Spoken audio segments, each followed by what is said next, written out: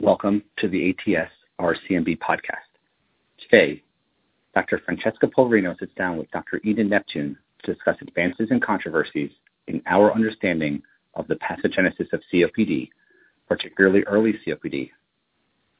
Dr. Polverino is an assistant professor of medicine and head of the Translational COPD Laboratory within the Asthma and Airway Disease Research Center at University of Arizona. Dr. Eden Neptune is associate professor of medicine and head of her own lab at Johns Hopkins University. Thank you very much, Annette, for accepting to have this conversation with me. The topic we decided to address today is the early COPD, in particular the definition of early COPD. We will be discussing about a few points about definition, the pathobiology, and the new cohorts coming up right now which are studying early COPD and the possible interventions in the field of early COPD.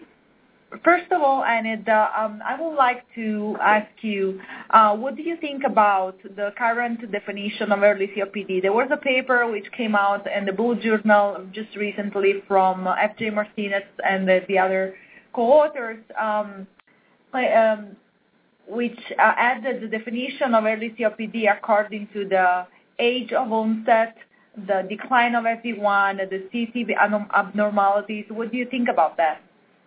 I think it's a good starting point because, as you and I both know, the definition of COPD is it is a syndrome of chronic airflow obstruction that's typically triggered by cigarette smoke exposure or other toxic exposures, and therefore it's critical, if we accept that definition, that we have some aspect of airflow obstruction kind of in the definition even of early COPD.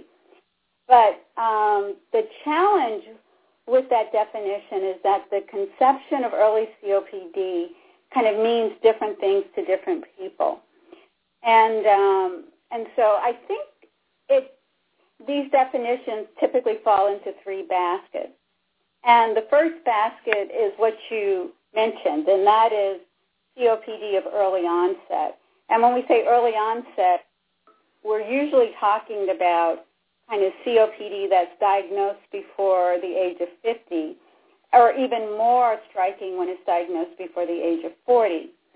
Now that's an incredibly important basket because what that potentially captures are those persons who, for a variety of reasons, start off with suboptimal maximal lung function as young adults. And therefore, they're either much more susceptible to accelerated lung function decline or any type of exposure that could accelerate lung function decline, or with the normal deterioration in lung function that we see as we age, they have a much greater likelihood of developing clinically overt COPD kind of at an earlier age. So that is kind of useful to capture that basket.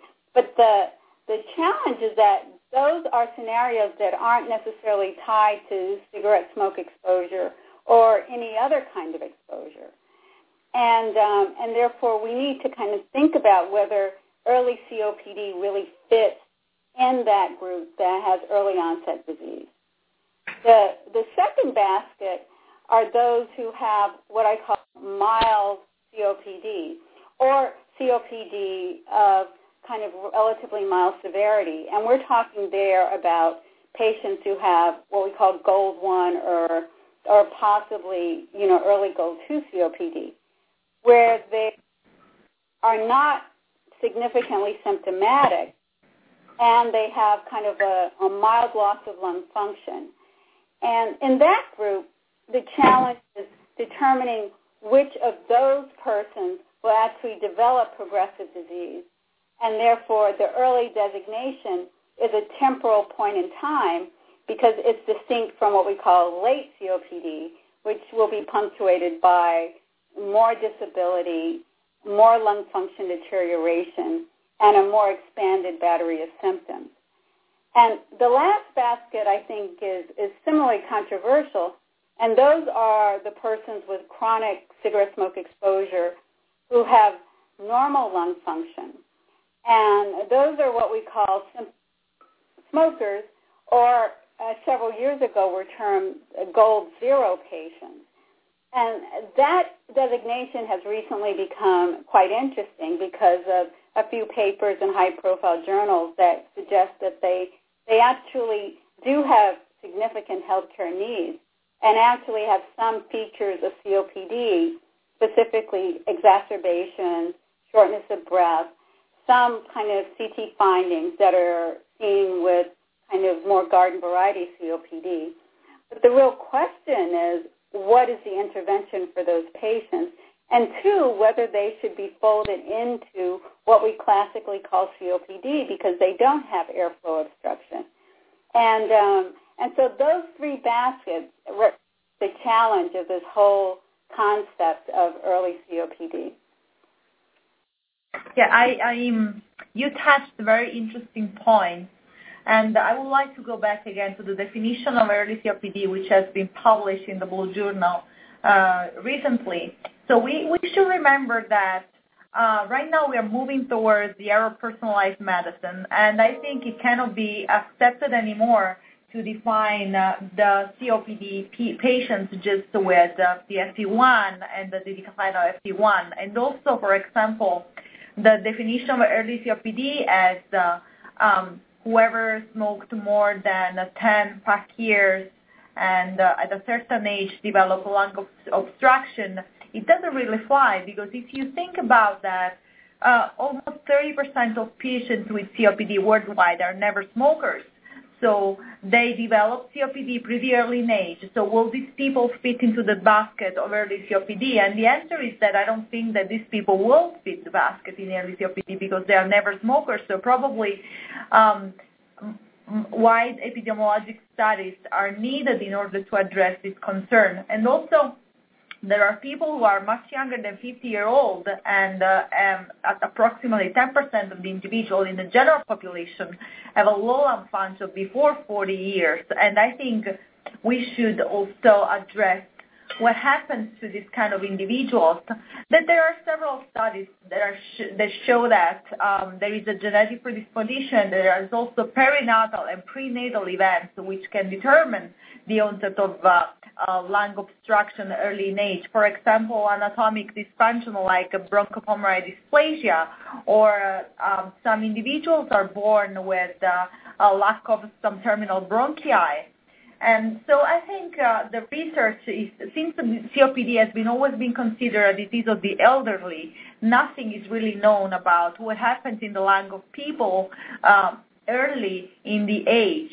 Because actually research has never been focused on the pathobiology of COPD in a young individual. We only focus on the pathobiology of mild COPD, which does not mean it's not the same as early onset COPD. And talking about that, I think that we should move to the second point, which is the pathobiology and the subphenotypes of COPD. As you know, the emphysema-predominant COPD is very different from airway disease. There are two complete different subphenotypes which are characterized by a complete different pathobiology. They have different management, a different diagnosis. So what do you think about this current definition of COPD, which encompasses under the same umbrella emphysema and airway disease? I think it's an interesting distinction because many of us remember that the kind of different classifications of COPD historically fell under the umbrella of emphysema versus chronic bronchitis. And more recently, there was a systemic kind of inflammation component where you could have generalized muscle weakness that was included. But I think most people who work on COPD realize that there are many different conditions that are under the COPD umbrella. And I think, going back to kind of our discussion of early COPD, one of the ways that we might be able to operationalize that definition is by kind of determining which patients with possibly mild airway obstruction have a greater likelihood of having ongoing deterioration and the development of more serious and more clinically consequential late disease. And those may well be the patients, as you said, who have either airway predominant COPD or emphysema predominant COPD. And I think some of the information that we've accessed more recently has kind of given us tools to understand the distinction between those two types of COPD, but also recognize that with more advanced disease, those phenotypes do coexist. And let's talk a little about kind of the emphysema dominant COPD. I think this aspect of the syndrome has been the most intriguing over the last 5 or so years. When CT densitometry was first advanced, the idea was that we could determine on a quantitative basis the kind of aggregate area of the lungs that were kind of what we call low attenuation areas, and thus represent some loss of alveolar tissue consistent with emphysema.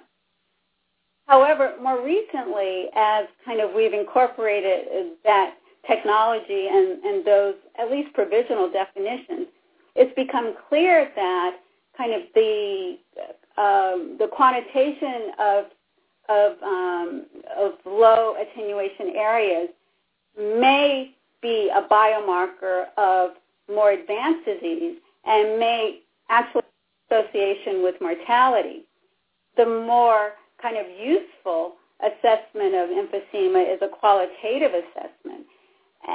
What that means is actually the presence of emphysema and the different morphologies of emphysema may be a much more directed and precise kind of risk factor for early mortality, as well as for the morbidities and the health consequences of COPD. So the question is, how do we reconcile that? How do we kind of say, well, why is the qualitative presence of emphysema different from the quantitative extent of emphysema? And some of that has to do with the technology for that ascertainment. Unfortunately, many studies don't really use the same platform, the same kind of analytic tools to establish kind of quantitative densitometry. And so it's hard to know whether you're looking at exactly the same thing in one study versus another. But the actual designation of emphysema or not emphysema is pretty clear and pretty kind of accessible for most radiologists. So I think what behooves the COPD community in the future is actually to use these designation of different types of emphysema and determine what the evolution in the COPD syndrome is and whether any phenotypes actually change or have any kind of variance over time. The second issue is trying to figure out exactly what emphysema represents from a mechanistic standpoint, as some would conclude that emphysema may simply be a marker of smoking-related injury. And therefore, it doesn't matter how extensive it is. The finding of emphysema says that the lung doesn't tolerate the exposure to cigarette smoke very well. And I think that's an interesting hypothesis.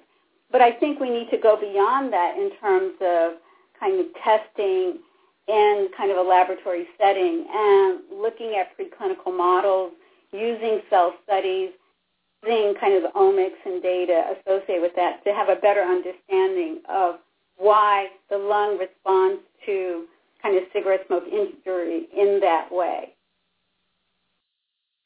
Well, I think you touched very interesting points. And actually, I want to ask you a couple of questions. The first is, given the importance of the HRCT scan in phenotyping patients with COPD, do you recommend that the HRCT scan is performed in all the COPD patients coming to our clinic? And also, should we think about including the HRCT scan results into the GOLD guidelines? And then my feeling is that we're going back again to the pink puffer and the blue border. Is that actually correct? Yeah, I think we all remember those meta photographs of the pink puffer and the blue puffer. I don't think so, because I think we recognize that those were overly simplistic designations. But I think we also recognize that we don't understand emphysema as well as we thought we did. And that's probably a statement that you would be able to weigh in on, because you have done a great deal of work in terms of the vascular hypothesis associated with emphysema. And I will say that kind of in my own experience with persons who have genetic disorders of the matrix that can manifest itself in clinical emphysema, that there is an association between vascular pathology and the development of emphysema and the clinical presentation of pneumothoraces. And so one question we need to kind of examine is, what is the nature of that vascular pathology that may predispose to this clinical phenotype? Yes, so since you mentioned the vascular pathology, what comes to my mind is the existence of the COPD endotypes, where endotypes are currently defined as the pathobiologic mechanism underlying any kind of disease, and recognizing the underlying endotype would allow an early diagnosis of the disease, and in this case of COPD. For example, you mentioned the endothelial dysfunction, but I can also mention the airway disease, the airway remodeling, which can be considered as an endotype underlying the COPD. So do you think that actually recognizing the endotype would allow us a better and earlier diagnosis of COPD? Yeah, I actually do. I mean, I think we're far from kind of incorporating those types of assessments into guidelines. But my general feeling is that when we're kind of actually assessing whether a patient who's a chronic smoker with symptoms has COPD, and we get PFTs that suggest they're a moderate disease and there's an appreciable level of disability, I tend to get a CT scan to determine the degree of architectural deterioration or destruction, and also to make an assessment as to whether this patient may well be a candidate for surgical options or even bronchoscopic LVRS. But what we don't do routinely is we don't make a quantitative assessment of emphysema. So the actual quantitation of low attenuation areas is not part of the standard clinical practice in these patients, and is typically used for research purposes in cohorts of persons with COPD or smokers with symptoms. So there hasn't been kind of a suggestion or clinical guidelines that direct us towards using CT densitometry, and I hope that that's be kind of in future kind of recommendations for the management of these patients. What's also coming out is kind of clear-cut standards and criteria for kind of looking at different types of emphysema. For patients that I frequently see who have genetic emphysema, they typically have paraseptal emphysema. So they have very pleural-based disease, and that's why they're at such high risk of developing pneumothoraces. We know that paraseptal disease, we know that central lobular disease, and we obviously know that upper lobe emphysema are all manifestations of chronic smoking exposure, as well as other predisposing factors. So we need to be able to kind of have a consistent assessment of those morphologies as we subphenotype our patients with COPD. Mm-hmm. Yeah, that is right. And in fact, right now I think that the big cohorts that study COPD, such as COPD gene and Spiromics, are moving towards this direction. So do you think these are suitable cohorts for the study of early COPD?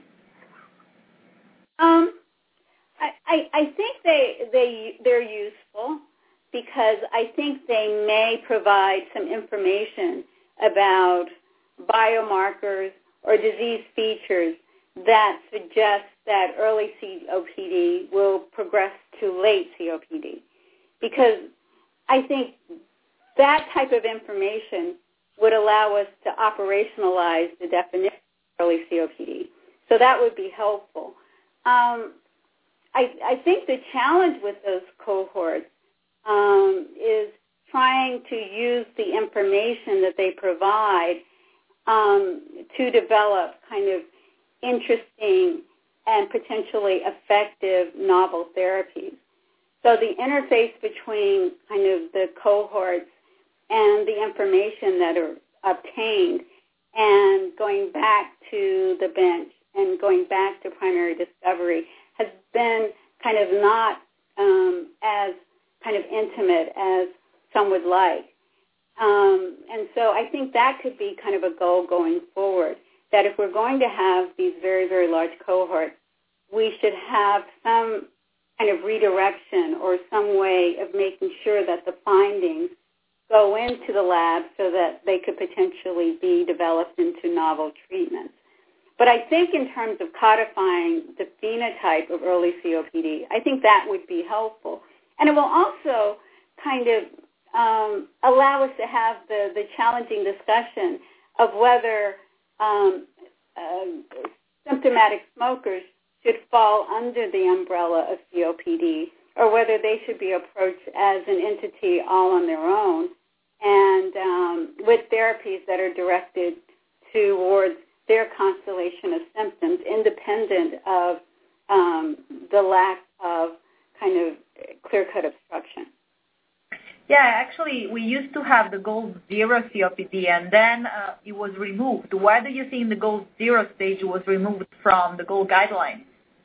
Well, the reason it was removed was because of the same challenge that we're confronting kind of now, is that there was no way of ensuring that the persons with gold zero would actually develop clinically overt COPD.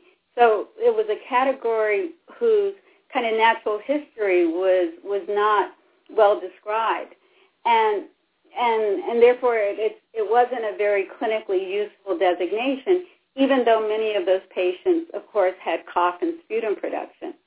So I think we could entertain possibly calling it COPD or calling it some other type of diagnosis. But I think once we do that, the question will be, should those types of studies that are directed towards COPD be channeled towards pre-COPD or this other clinical entity? And I think that's probably a discussion that the pulmonary community will have to have in the next several years. Seems right now we are moving towards everybody's interested in early COPD, but how, in terms of interventions, how can we really detect and treat early COPD? What is the target population? So we should target all the smokers, or we should go back to the birth and target these people who have very low lung function at birth. For example, these people who were exposed to maternal smoke or people born with the bronchopulmonary dysplasia. So what is the target population? Where should we extend our interest? I think that's an incredibly important question, because when the investigators attached to the ECLIPSE cohort determined that there was a subset of persons who had clinical COPD, but over a 3-year time frame did not have accelerated loss of lung function, the question became, well, if they're not having accelerated loss of lung function, how do they actually get to the level of kind of a lung disease that gives them the diagnosis of COPD?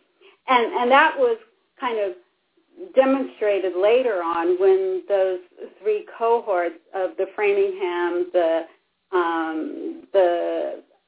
Copenhagen study, as well as the Lovelace smoking cohort that you talked about, when those smokers were looked at over time, and those were smokers as well as non-smokers, and they found that there was a subset that had never achieved kind of maximal lung function, and that with kind of a normal deterioration of lung function, they eventually developed COPD.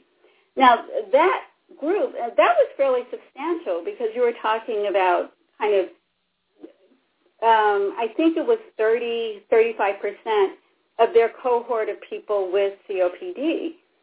And the problem is that those are not patients who are going to be regularly seen in any type of clinical context. They will not be evaluated until they develop symptoms. So can we capture them at an earlier stage? Could we potentially capture them when they're teenagers and they carry a diagnosis, as you said, of bronchopulmonary dysplasia, or they carry a diagnosis of chronic pediatric wheezing, or they carry a diagnosis of some kind of early maternal smoking exposure that's led to reduced lung function, and transition them to kind of chronic management in an adult kind of healthcare system so that they are actually marked as persons who have a high risk of developing COPD. But to do that, we'd have to have a relationship that was workable with the pediatric pulmonary community because we need to understand that population. And I think it creates kind of this enormous opportunity for us to work on that challenging problem and to decide what is it about achieving maximal lung function at a certain time that predisposes you to development of COPD. What are the exacerbating factors for that? Are there interventions that might prevent those young adults from actually developing COPD later in life?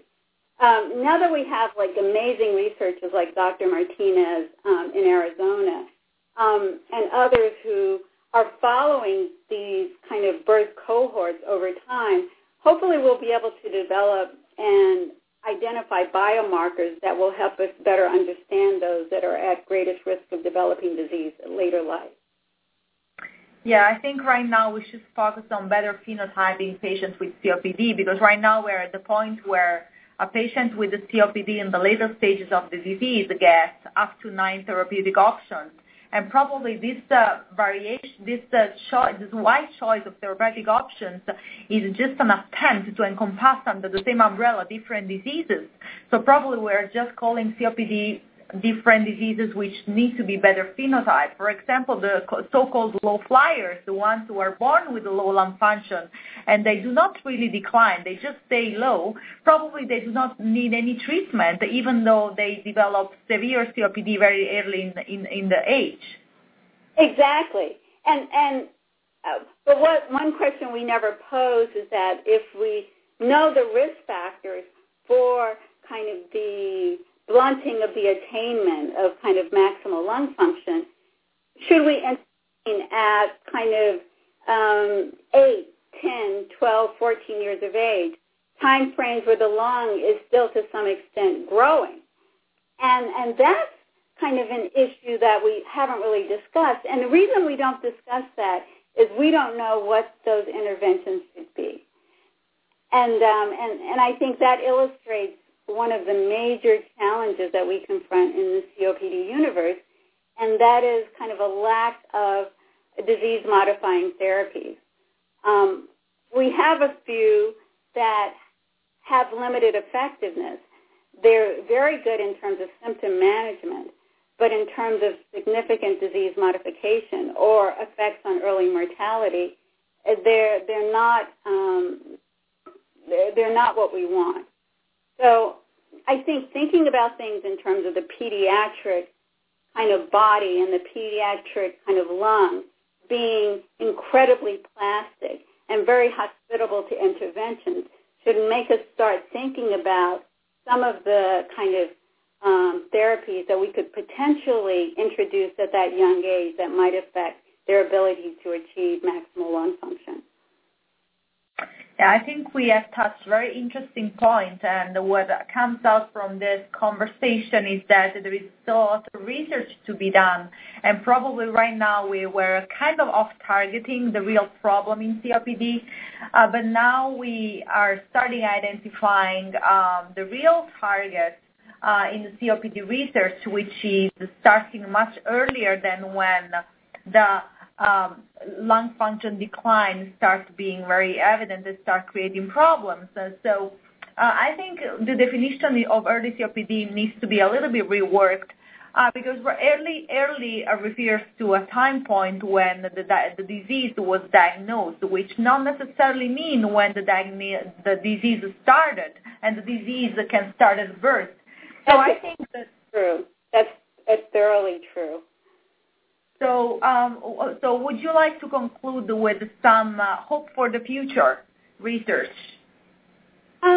Well, one area I would like to kind of dive back into, just because I think that there are interesting research questions to develop, and that is kind of the phenotype of kind of airway predominant COPD.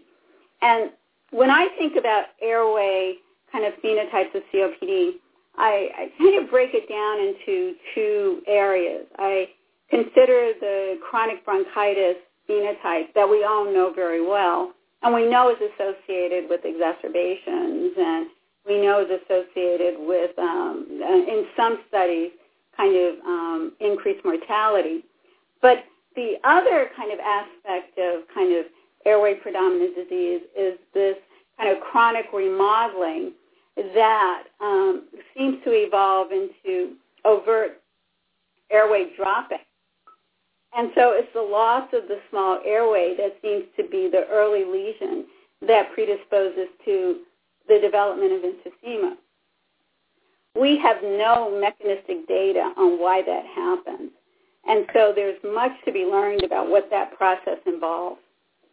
Yeah, there are beautiful studies from the group of Jim Hogg showing that actually the terminal bronchioles are diseased very early in the pathogenesis of the disease, and then that the disease of the terminal bronchioles precedes what happens in the alveoli, the emphysema, and then eventually the lung function decline. But we should also remember that this classical view of the pathogenesis of COPD, where the GOLD 1 comes before the GOLD 2, and then the GOLD 3, then the GOLD 4, it's not actually necessarily true. There are some people who are very severe pathology characterizing COPD since the beginning, and some other people will have the pathology of the mild disease forever without progressing into GOLD 3 and 4. So probably this temporal sequence of the pathologic events underlying the COPD has to be also reworked a little bit. We know now that not necessarily one event precedes another event. Some events can overlap and some other events will never follow each other. So the basic science needs really to address what happens in the early stage of COPD that not necessarily mean what happens before the onset of emphysema. So I think this was a very productive conversation. It was very interesting. We touched very interesting points that are very new and worth investigation. Do you want to conclude saying something? Yeah, I wanted to conclude on kind of this on 2 points. One was the issue of kind of interventions, because the hopeful note with COPD is that we can do something. And unfortunately, there's a climate of nihilism that's often attached to the diagnosis, and unfortunately is often expressed by clinicians who manage patients with COPD. And what we know is that there are interventions that are effective and that can make a patient's quality of life significantly better. And we know, one, that for patients who have frequent exacerbations, our pharmacotherapies can actually reduce the number of those exacerbations. And so if you're managing a patient with frequent exacerbations, there are interventions that are effective. We know that for chronic bronchitis, we have some interventions like roflumilast and airway clearance measures and mucolytics potentially that could definitely help with the quality of life. For emphysema, we have some surgical options that might be effective, but we also have some treatments that can target kind of the hyperinflation state. And there's a great deal of activity that are going on in multiple labs to deal with this issue of how to regenerate an airspace and make it functional. And lastly, airway obstruction with dyspnea, which is the common kind of constellation that we see in patients, We know that our kind of triple therapies with inhaled corticosteroids, the LAMA-LABAs, as well as the as-needed short-acting bronchodilators, that the combination is effective. And what we need to do is to have more people seen by clinicians who are willing to start them on effective therapy. But there are questions that are unresolved. We don't know how to de-escalate therapy in patients who are doing well. We do know that we can actually take patients off inhaled corticosteroids and we don't have to worry about relapse. We also don't know what to do if there's no clinical improvement in patients who are on optimal treatment. And so there's lots of information that we can potentially develop. So I think we're kind of in a very good point in terms of COPD, that there are questions that many of us are pursuing. We have cohorts that hopefully will provide some longitudinal natural history data. We have researchers that are anchored in the lab, like my lab and others, that want to ask kind of very mechanistic questions that hopefully will lead to targeted therapies. And we have kind of a very excited patient population who are interested in kind of better and much more effective treatment. Yeah, thank you very much, Enid. I think to conclude, we need to invite the audience to a talk which will be held at the ATS in 2019. We will have a talk on a symposium on early COPD. So for whoever is interested in this topic, we should definitely attend the talk at the next ATS conference. Perfect. Thank you for joining us on the ATS RCMB podcast. Tune in next time when we hear about novel therapies and advances in the treatment of patients with cystic fibrosis.